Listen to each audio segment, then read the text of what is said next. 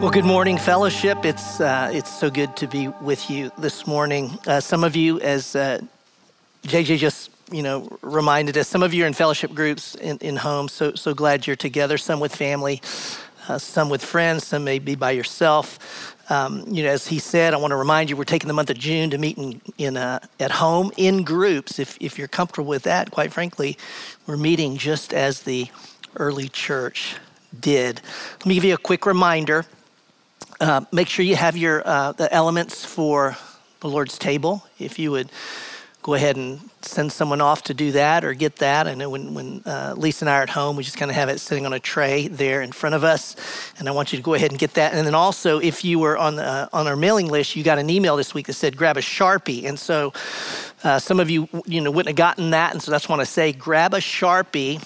We are going to need this a little bit later when we get down to practical application of this text. So the Lord's table elements, and a Sharpie. Well, this morning, it's already been mentioned, but we're beginning our summer series. We've titled it The Wilderness, Where God Shapes His People. So I want you to know over the next 8 weeks, right up to our new series in the fall, when we'll open up we'll go through a book of the Bible again. We will be joining Israel in those years when they were in the wilderness, that time from when God brought them out of Egypt. So they're out of Egypt, but they're not yet in the promised land. And in this space in between, they are in the wilderness. We were praying, where do we go? What do we need to be in during this season in life and during this summer season, having come out of Colossians? And it seemed to us, and I trust it seemed to the Holy Spirit, that there are some wilderness lessons, if you will, that would serve us well in our present context. On Thursday of this past week, the stock market took a plunge, one of the steepest drops in history. I was reading about it in the New York Times, and 2 words from Fed Chairman Jerome Powell caught my attention, as they did others. And I just want to read a short blurb from the Times article. Quote, the writer said, on Wednesday, the Federal Reserve Chair, Jerome H. Powell, warned that the depth of the downturn and pace of recovery remained, quote, extraordinarily uncertain, end quote.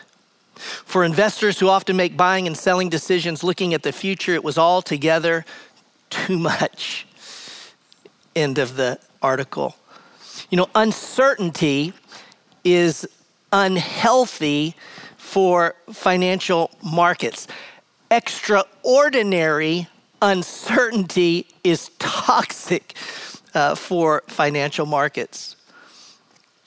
And as toxic as uncertainty is for financial markets, the truth be told, uncertainty can take its toll on our faith as well. When we think about the wilderness, this season that Israel was in the wilderness, this broadest, definition, if you will, it is a place of extraordinary uncertainty. There is total unknowns within the barrenness of the wilderness. Specifically, it's those situations in life when your circumstances conspire in such a way as to take a toll on your faith. They're so troubling, it's so difficult, it's so painful. There's so much uncertainty that we begin to doubt the goodness of God. We begin to doubt the very things, y'all, that we were just singing about. Like, I don't know if that's true. I don't know if he's going to come through. The wilderness, as we're using, the literal and then figuratively as I'm using it here, it can be financial. Some of you have taken pay cuts. Some of you have taken job losses. Some of you are, struggling with the uncertainty because as certain as the job losses and the loss of income is, there's no certainty on what's coming. The wilderness can be physical. Some of you struggling with ailments, disease. Fred Reyes now on a ventilator with COVID. You are fighting diseases that hurt. It's harming you. It could kill you, and you don't know how it's going to resolve. The wilderness can be emotional. It can be that place in life where your body decides it's carried the emotion long enough, and boy, the interior shuts down, breaks apart, falls apart. And there's no medicine per se that can heal the brokenness of your soul. The wilderness is quite often relational. And honestly, y'all, perhaps this is the most painful and confusing of all, which makes sense to me when you think about the fact that we're made in God's image, we're made for relationship. And therefore, when fractured, the depth of that pain is profound. It could be a marriage cracking under, decades of negligence or unfaithfulness, whatever challenges may be there.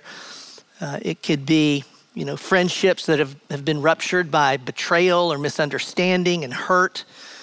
It could be a child, or it could be a sibling that you've spent the better part of life out of sorts with. And then I'll say this, every wilderness, of course, is spiritual at its root. Why? Because we're spiritual beings. Our relationship with God comes under siege by these doubts and circumstances that seem utterly contrary to God's goodness and grace. There's no one looking at me right now. I'm looking into a camera and you're looking at me, and there's no one looking at me in this moment who does not have some area, season, time, place of wilderness in your life right now. Because there's no one who's looking at me who does not have extraordinary uncertainty in some part of life. And when we're there, we ask the same questions that the Israelites do, you guys. I do. Why? What's going on? How do I get through? Will I get through this? I can tell you, as we walk with them in this wilderness journey, you can get ready for some surprises, but most importantly, and I mean this with the deepest of convictions, get ready for hope, real hope, biblical hope, not wish for hope, but biblical hope, the kind of hope that truly, Paul will say, that does not disappoint, the kind of hope I keep my Igbok bracelet on for, because it reminds me, wherever I am, it's gonna be okay. This is God's promise to us. With that, I'm gonna let me get the historical context, then we'll go to our text. You need to be at Exodus chapter 13, verse 17. So get there if you're not yet. We're gonna pick up this story. Emily and Carrie described it.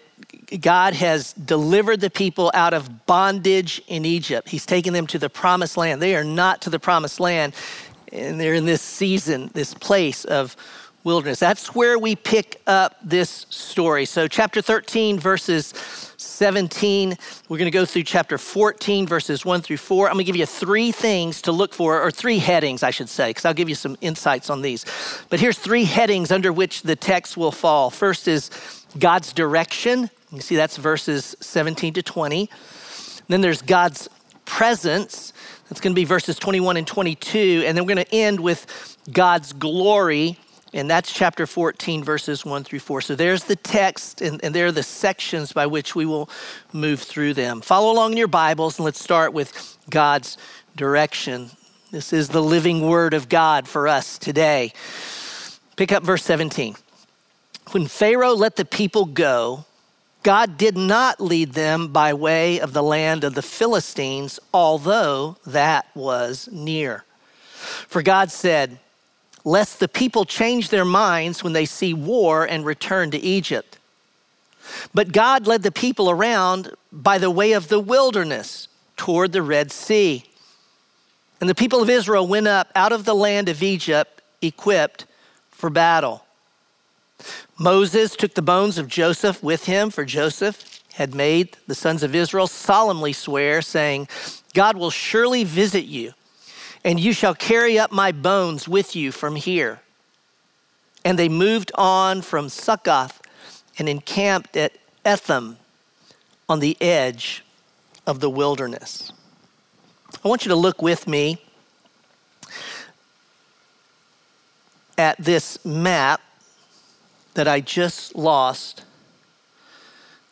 typical me. When you think about the path that they took, y'all, it is, when they come out of Egypt, there is a straight line from Ramses, a straight line to the promised land that goes along the border of the Mediterranean, of the sea. And it's only 250 miles. Now I say only, but it's 250 miles. What we'll notice as we're going through this wilderness series is that rather than taking the straight line, okay, and may I say it this way, even the text says it, the short route, God takes them south and east and north and turns them around, takes them back down before they eventually, some 40 years later, are ready to enter the promised land. I want you to think about this, visualize your mind. 250 miles, 800 miles. It could have been so much shorter. And that's where we ponder and we think about it. Why did he take the long route? Well, the text, and this is what's fascinating, is we get to see behind the scenes the why of all of this. Why the long route? Well, God said if I took them by the short route, the Philistines will attack them and they'll turn back to Egypt. So just in your mind, think about this. The shortest route is often holding dangers we don't see. So God takes the longer route called the wilderness. It says in verse 18, this was what I didn't understand at first. It says they went out of the land of Egypt equipped for battle. And you kind of go, well, they're ready for battle because, later on these stories go, I don't think they're equipped for battle at all. Well, they're not. The Hebrew literally is there. The literal Hebrew equipped for battle is the phrase by groups of 50. Well, how do you get from groups of 50 to they were equipped for battle? Well, 50 is a military, a unit, so to speak.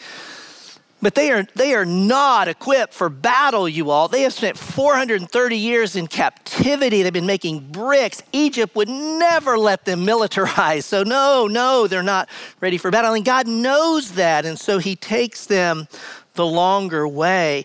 And we can say, because the text makes clear, he chooses the wilderness for a good they cannot see.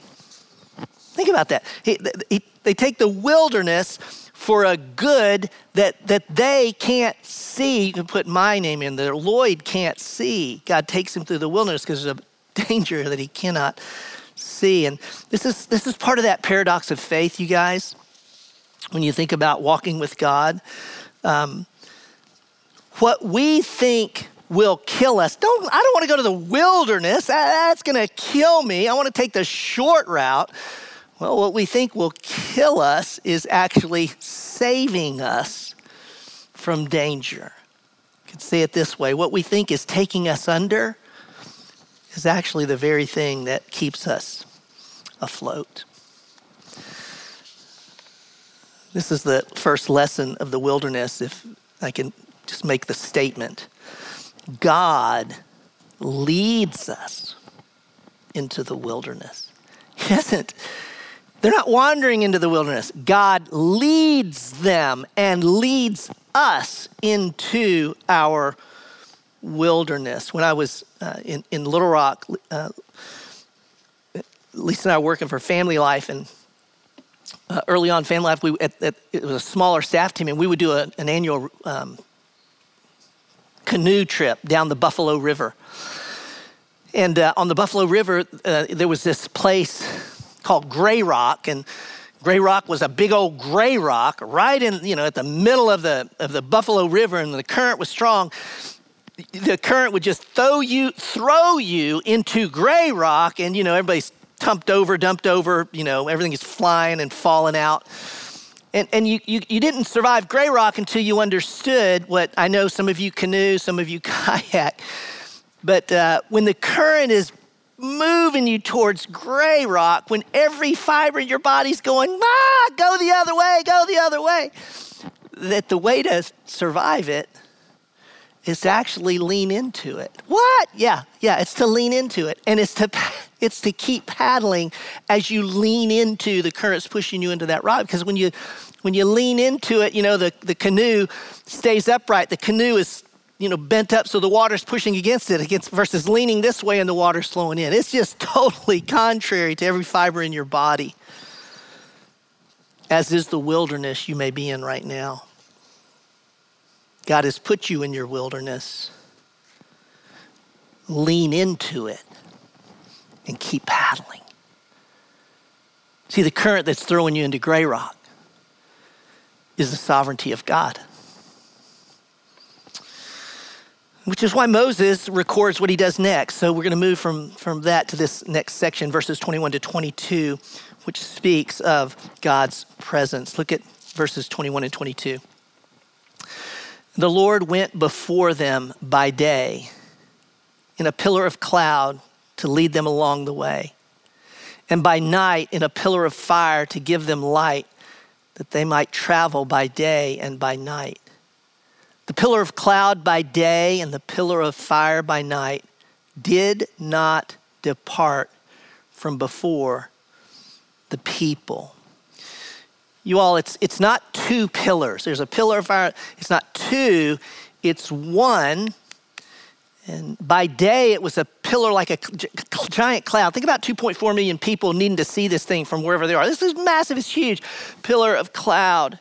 By night, when they wouldn't be able to see the cloud, it's a pillar of fire. It's one pillar that is a cloud by day and fire by night. When Moses came to the burning bush, it was on fire. There was certainly smoke. It's the presence of God. When they get to Mount Sinai later, the mountain is smoking and lit up with fire. Why? Because God is there. Y'all, the pillar that's cloud and that's fire, this is God's presence with them. And it's tangible. They see it. And it did not depart from before the people. The point he's making is it was always with them. When God made his promise to Abraham, he said, walk through the land that he was giving him. Genesis 26, God said, I will be with you. When God told Jacob, go back to your family, your brother that you betrayed, go back. And God said in Genesis 31, I will be with you. When God called Moses said, I can't speak. God said, go. And he said, Exodus 3:12, I will be with you. When God puts Joshua in charge after the wilderness years and they go into the land, he said to him, just as I was with Moses, so I will be with you. I will not leave you nor forsake you, Joshua 1:5. And when the writer of Hebrews is exhorting the early church in the midst of their own persecutions, what does he say?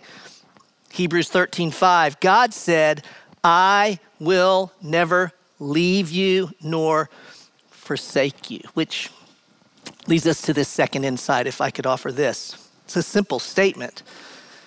God is present in our wilderness.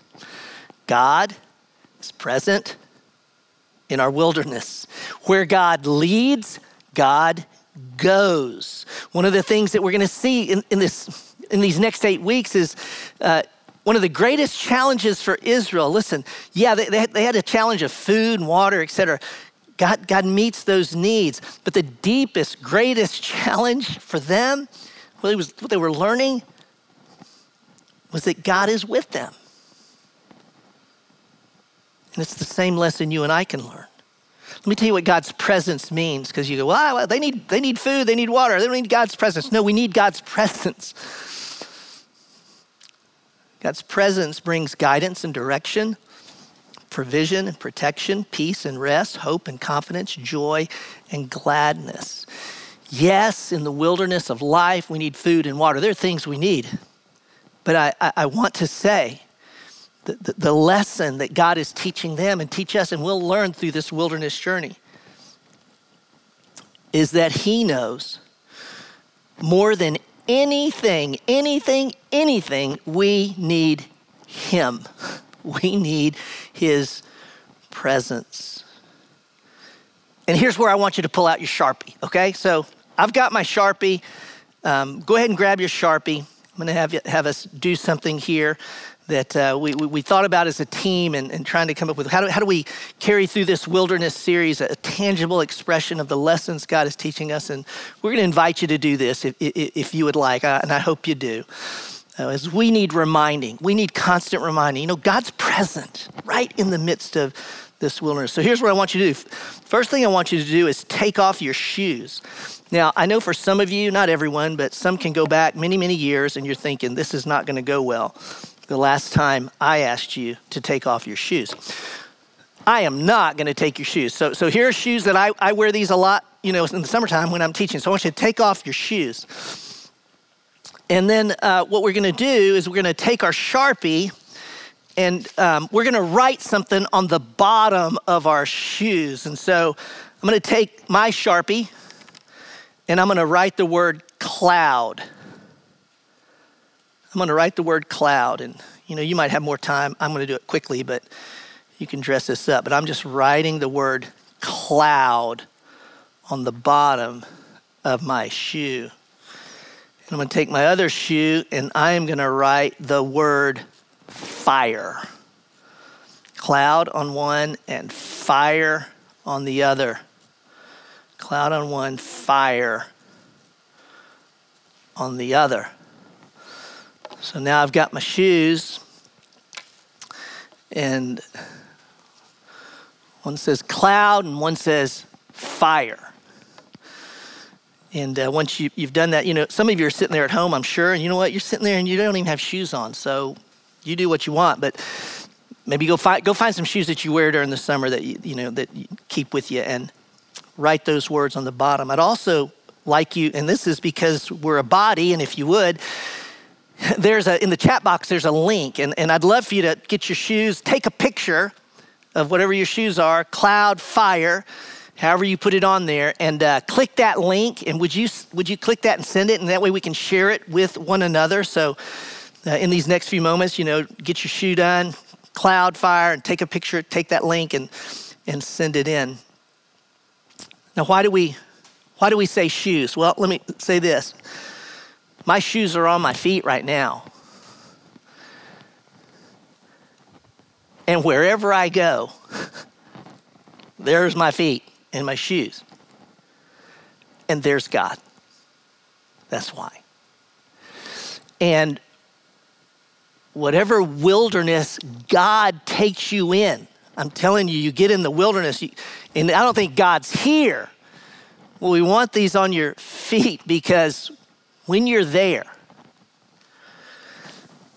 just grab your shoe. Fire. No, God's here. By the way, if you did this, around other people, they'd go, why do you keep looking at your shoe? And you can tell them, because I need to be reminded that God's presence is with me, even in this place. Let me grab the last part, verses 1-4 in chapter 14. Here we're going to speak of God's glory. And here's the answer. We need to get here because this is the ultimate answer to the why. The ultimate question we ask is why? Why this? And here God answers that question. Look at chapter 14, verses 1-4. Then the Lord said to Moses, tell the people of Israel to turn back and encamp in front of Pi Hahiroth. I'm having trouble pronouncing that one. Between Migdal and the sea, in front of Baal Zephon. You shall encamp facing it by the sea. For Pharaoh will say of the people of Israel, when Pharaoh sees them do this, he'll say, they are wandering in the land. The wilderness has shut them in. And I will harden Pharaoh's heart and he will pursue them. And I will get glory over Pharaoh and all his hosts, and the Egyptians shall know that I am the Lord. And they did so. The text earlier said they were on the edge of the wilderness. So picture this, 2.4 million people, mass moving. They get to the edge of the wilderness. Now, their next step would be into the wilderness, which, by the way, is going to be away from the danger they left behind. But when they get right to the edge of the wilderness, that God gives this command, and it's crazy. He says, turn back. And literally, they're going back. They hadn't left Egypt. They're going back deeper into Egypt, which means they're going deeper. They're going closer to the danger that's going to kill them. This is like, yikes, you know?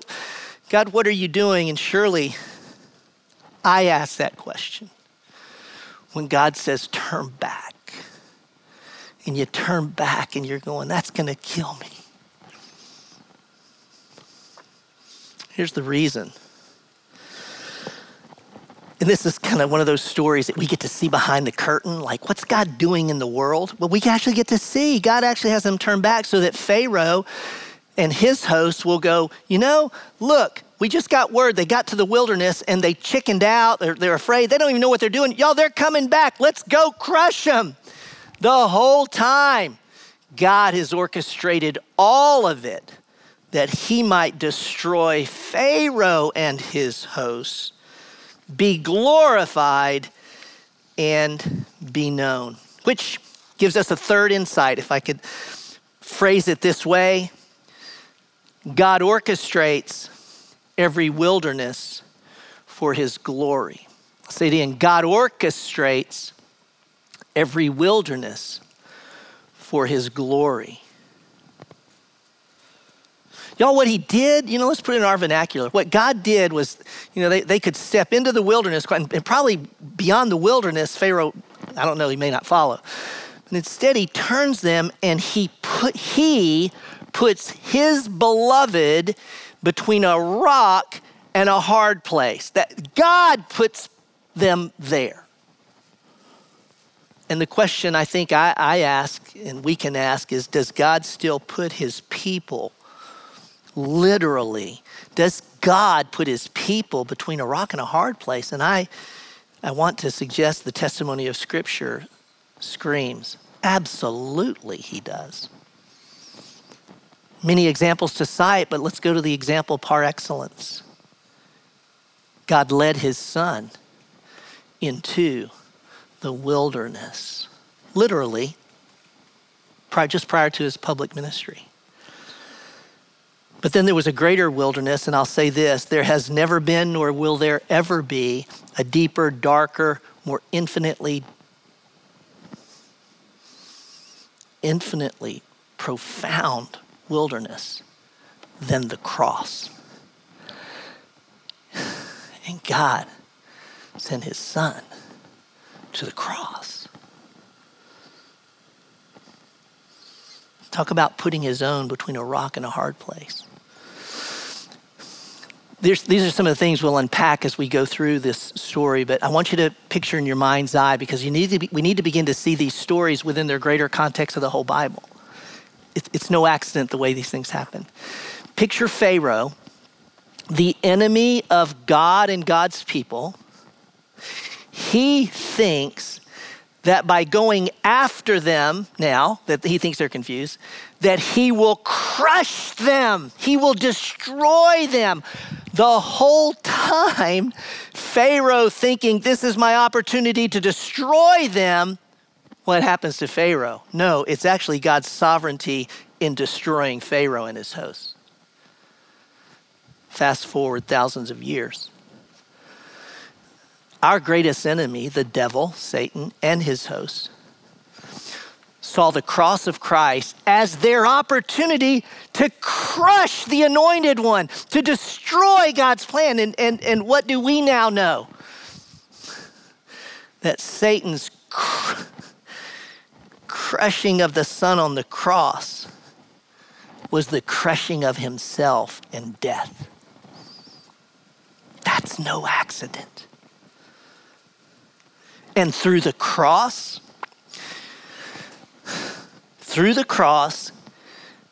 God is glorified. And the world knows he is Lord. The cross and the resurrection God leads us into the wilderness. God's presence is with us in the wilderness, and God's purpose in every wilderness, you all, is his glory. Here's where I'd like to invite you to take the Lord's table elements. I've got mine here. So let's take our elements. Would you go ahead and get those? I'll give you a moment to get the bread and the cup. You know, why do we take the Lord's table each week? Why do we come to this table regularly as we do? Well, there's so many reasons. We speak of different ones week by week, but may I offer this one in light of this context. In the Lord's table, in the bread and the cup and the celebration of this ordinance, it is perhaps the most tangible expression of the steadfast love and covenant faithfulness of God. In the table, we're reminded that through the life, death, and resurrection of Jesus Christ, we are united with God, you all. We are now in his presence. Go further. When we put our trust in Christ, the Holy Spirit lives in us. Look, you may take your shoes off when you go to bed at night, but I'm going to tell you something. The Holy Spirit who lives in you will never leave you nor forsake you. There is the presence of God with us in all things, all achieved and accomplished, and ours, how? By the life, death, and resurrection of the Son.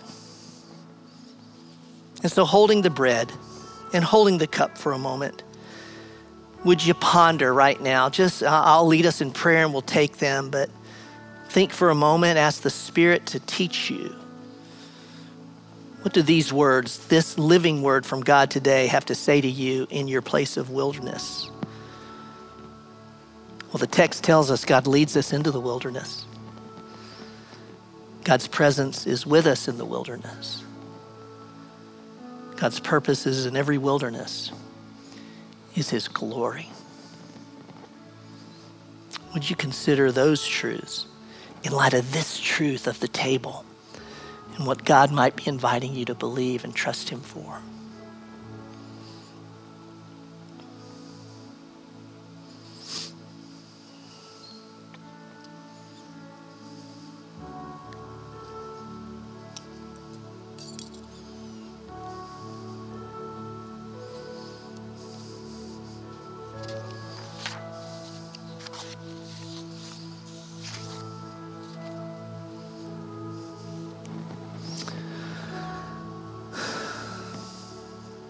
Father, thank you for sending the Son.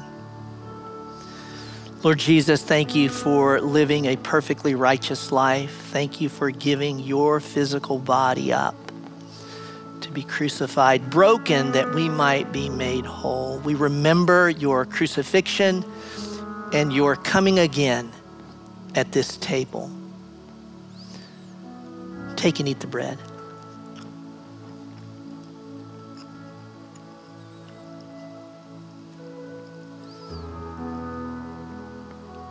Lord Jesus, thank you for your blood. It is not the blood of bulls and goats, which covered sin for generations, but it is the precious blood of the Son of God, which cleanses us from all sins forever, which satisfies the wrath of a holy God against sin. Thank you that you gave your life. Your blood is the life, and it was poured out so that we would never have to give our life in payment for our sin. And in taking this, we remember your crucifixion, your resurrection, and we remember that you are coming again. And that, yes, you are with us in every wilderness. Take and drink.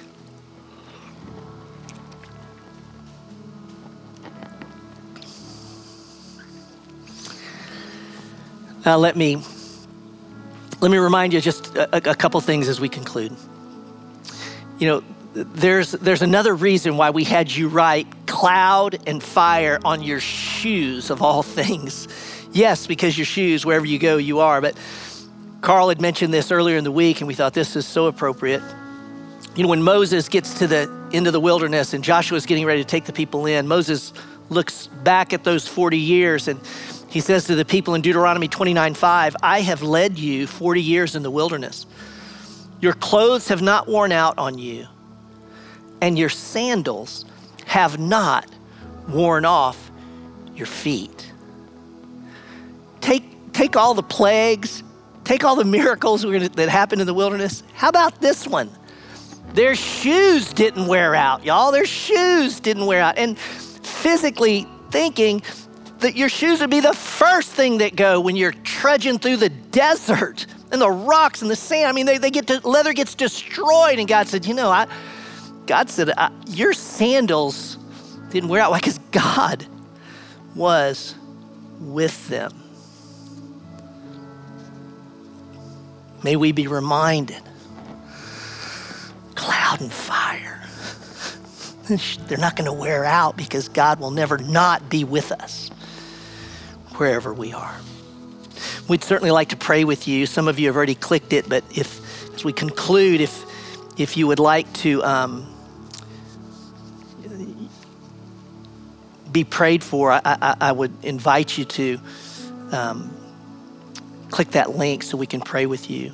I didn't mention this earlier, and I will because, I'd love to be able to show you some, but when you do your shoes, by the way, there's a link in the chat box, and if you'll click that link, you can send the picture in. We all would love, as a community of faith, love to see your shoes and how you wrote on them cloud and fire. So let me invite you to do that. Click the link right there on your chat box and upload your picture, and let's share those with one another.